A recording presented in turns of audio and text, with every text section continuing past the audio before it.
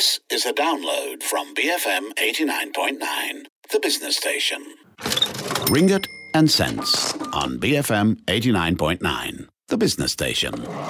Good morning, you're tuned in to Ringgit and Cents, the show all about personal finance, and I'm Sim Wee Boon. Tax filing season is upon us, and all of us have until May 15 to submit our BE forms, those who work for a company, and July 15 for the B form, those who run their own businesses. 2021 has been another whirlwind year, and the government, acknowledging the hardships caused by the ongoing pandemic, gave out a slew of goodies in the budget. To recap some of these goodies and what you have to consider before filing your tax returns, I speak to Ang Wena, the Global Employer Services Leader for Deloitte Malaysia. Good morning and welcome to the show, Wena. Now, before we get into the goodies and the benefits, I want to ask, what should people know about their tax filing? How can they start, especially for our first-time tax filers out there listening? Right, Wibun, I think this is a very good question, as in, does everybody need to file tax? I think we should always remember that the moment you have income, this is where you have to start your obligation as a taxpayer. Yeah. So for this season of tax return filing, which would primarily be for the employees, yeah. So I would think that it is important that we start on the correct tax return form. So there are two tax return forms. One is the Form EBE. Now, we all have been filing electronically, I presume, and it should be in part of our so-called tax filing ritual already. So the normal employee, number one, it will be on the Form EBE. Now, there is another form, which is the Form M. Now, if you ask me what is the difference between the two forms, it will all depend on whether you are a tax resident or not. Okay? Now, tax resident, the principle will be on the number of days you are in the country, i.e. Malaysia. And the general rule is you are present physically at least 482 days in a calendar year. So we went for the past 2 years of COVID that we didn't get to travel a lot. Definitely, would you agree that we definitely will meet the 182 days I would agree. Presence, right? Exactly. So it's the correct form would then be the Form EBE. Yeah.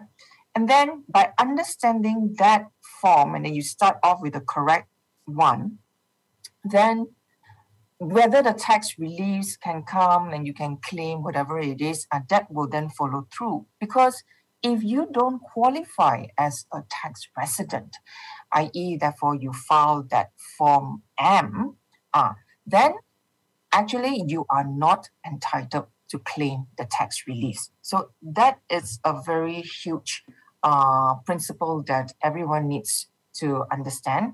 You are a tax resident and therefore you can claim. If you are not, you can't. I just want to put a note. For example, a lot of us may have been remote working during the COVID. Now, some people may have, for example, permanent residence outside of Malaysia, right? Even though we say that, in the past 2 years, we were locked down. Naturally, we were physically in the country, but there could have been people outside of Malaysia, being PRs, and then they continue to work remotely for their Malaysia employer. So again, whether they do actually clock that 182 days, just be very careful on that. Okay, that's a good note to start with, but now let's shift our focus towards the benefits that were given in 2021. What were some of the highlights for you? I think everybody knows about the automatic individual relief that, each and every one of us will be entitled. That's 9,000, yeah. Interesting ones will be, again, the medical expenses that we incur for our parents, whether it's medical treatment or special needs, or you have carer for them. Now, this also would include the expenses for care and treatment by the nursing home, or even the non-cosmetic dental treatment. Okay, so it must be evidenced by a registered medical practitioner, or at least a written certification by a qualified carer. Be mindful that the parents must reside in Malaysia, all right? And then the treatment must also be provided in Malaysia. So in the past, I think up to your assessment 2020, it was the relief was up to 5,000. Now we can claim up to 8,000. So this is something good.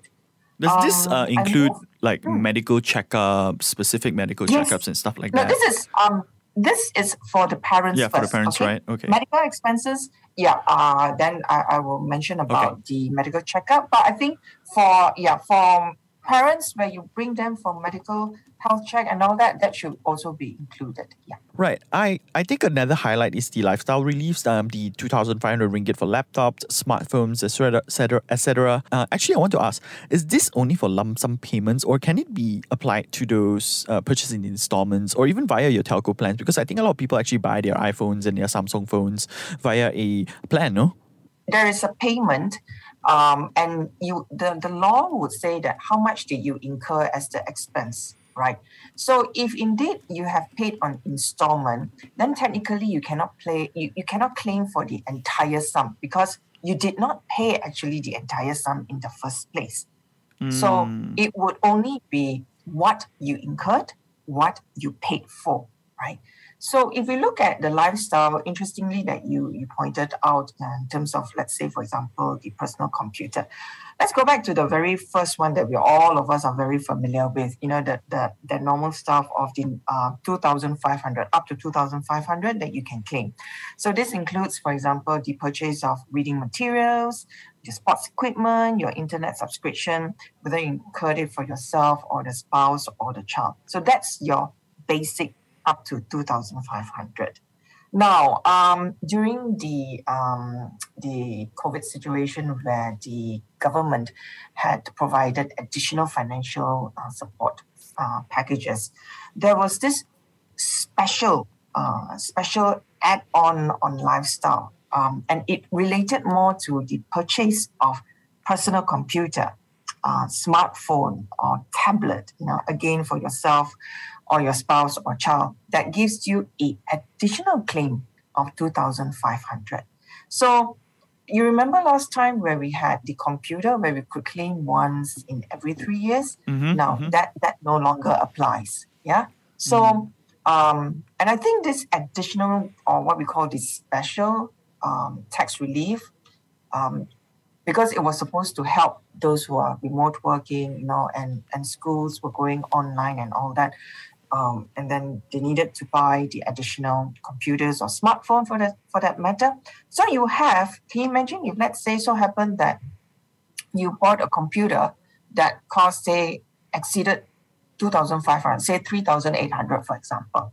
Now, indeed, you can claim the entire amount. You split it into that first cut of 2,500, and then the balance in that additional purchase, in that special additional tax relief that has been given. Oh, okay. Right? So you split it in half for both, the one thing that's specifically for the computer and all that, and the other one that is the usual lifestyle tax that we have been famous. Okay. Yep.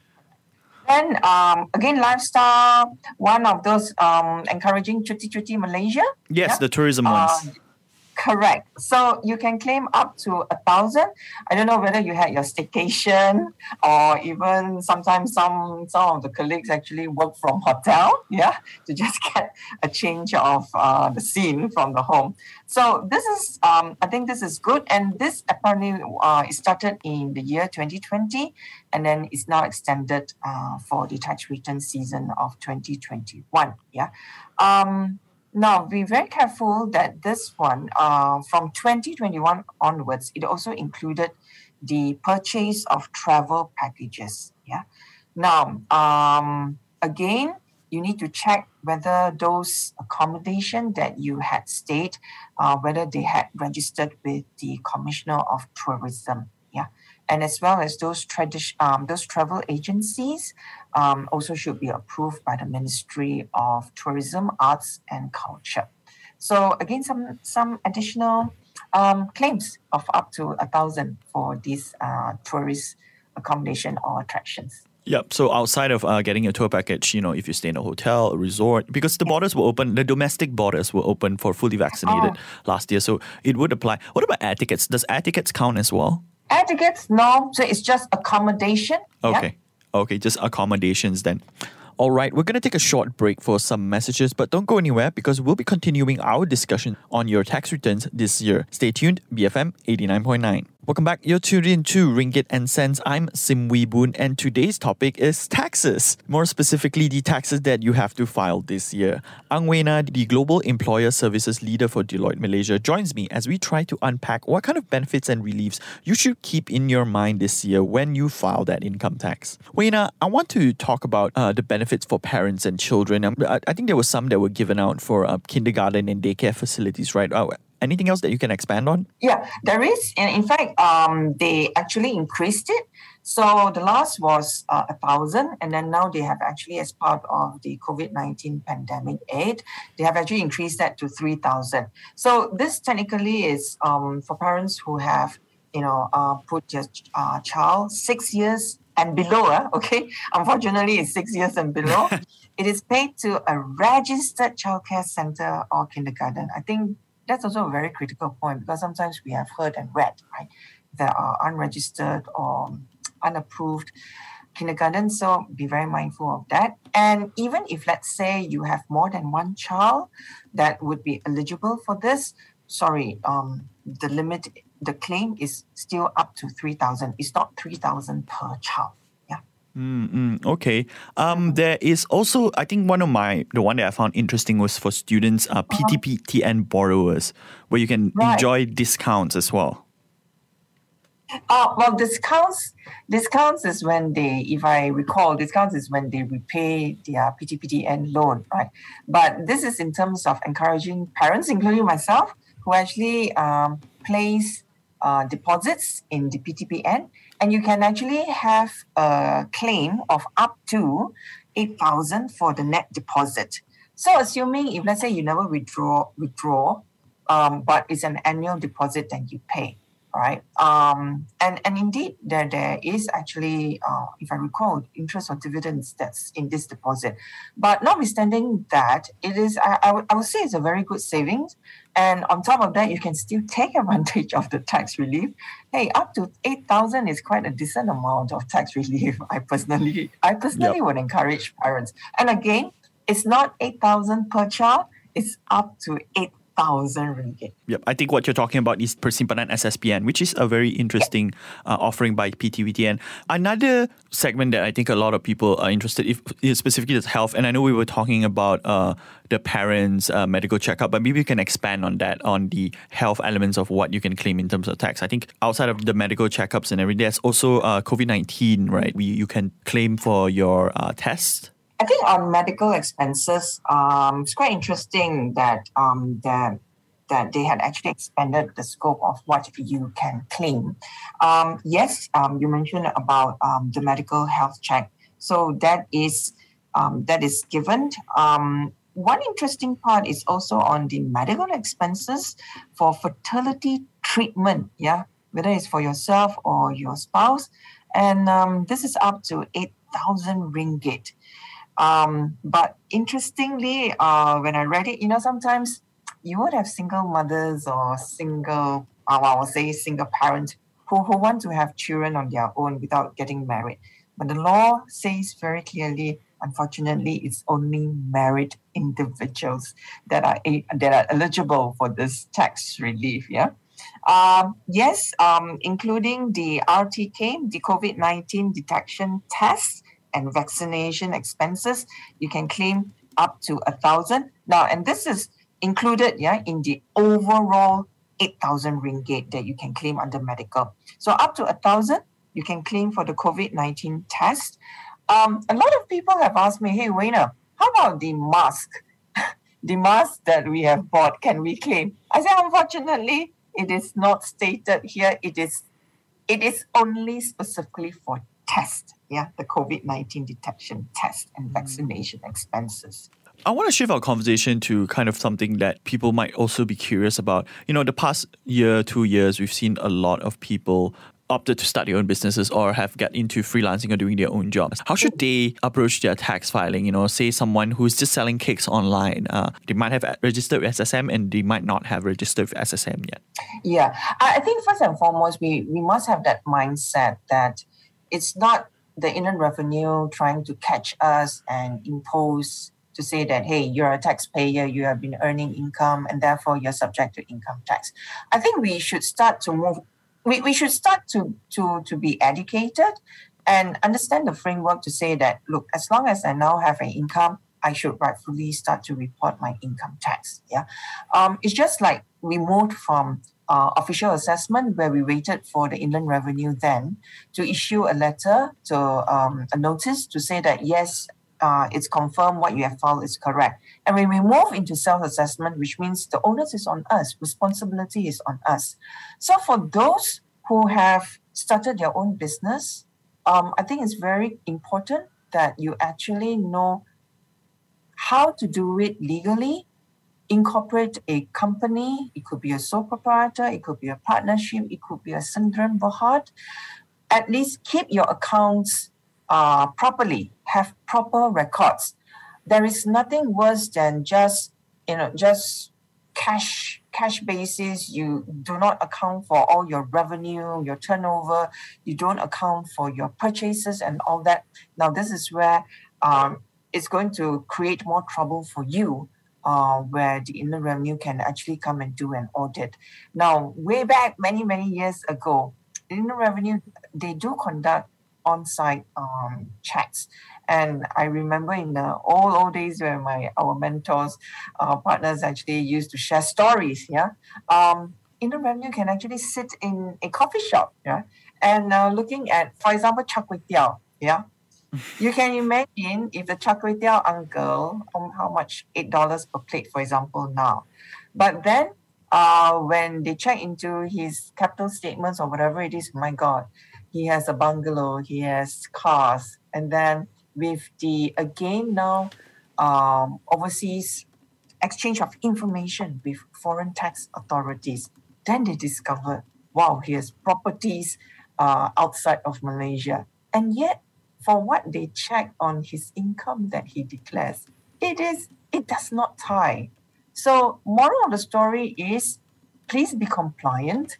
Don't play the cat and the mouse game, because at the end of the day, a capital statement check, i.e., whether your income, your lifestyle, does it match?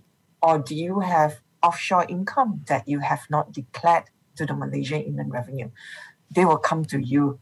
If it's not now, it will be eventually. Yeah. So, what are the implications and penalties for, missing the deadline or making a mistake in your declarations? Yeah, this is where I always encourage file on time, pay on time.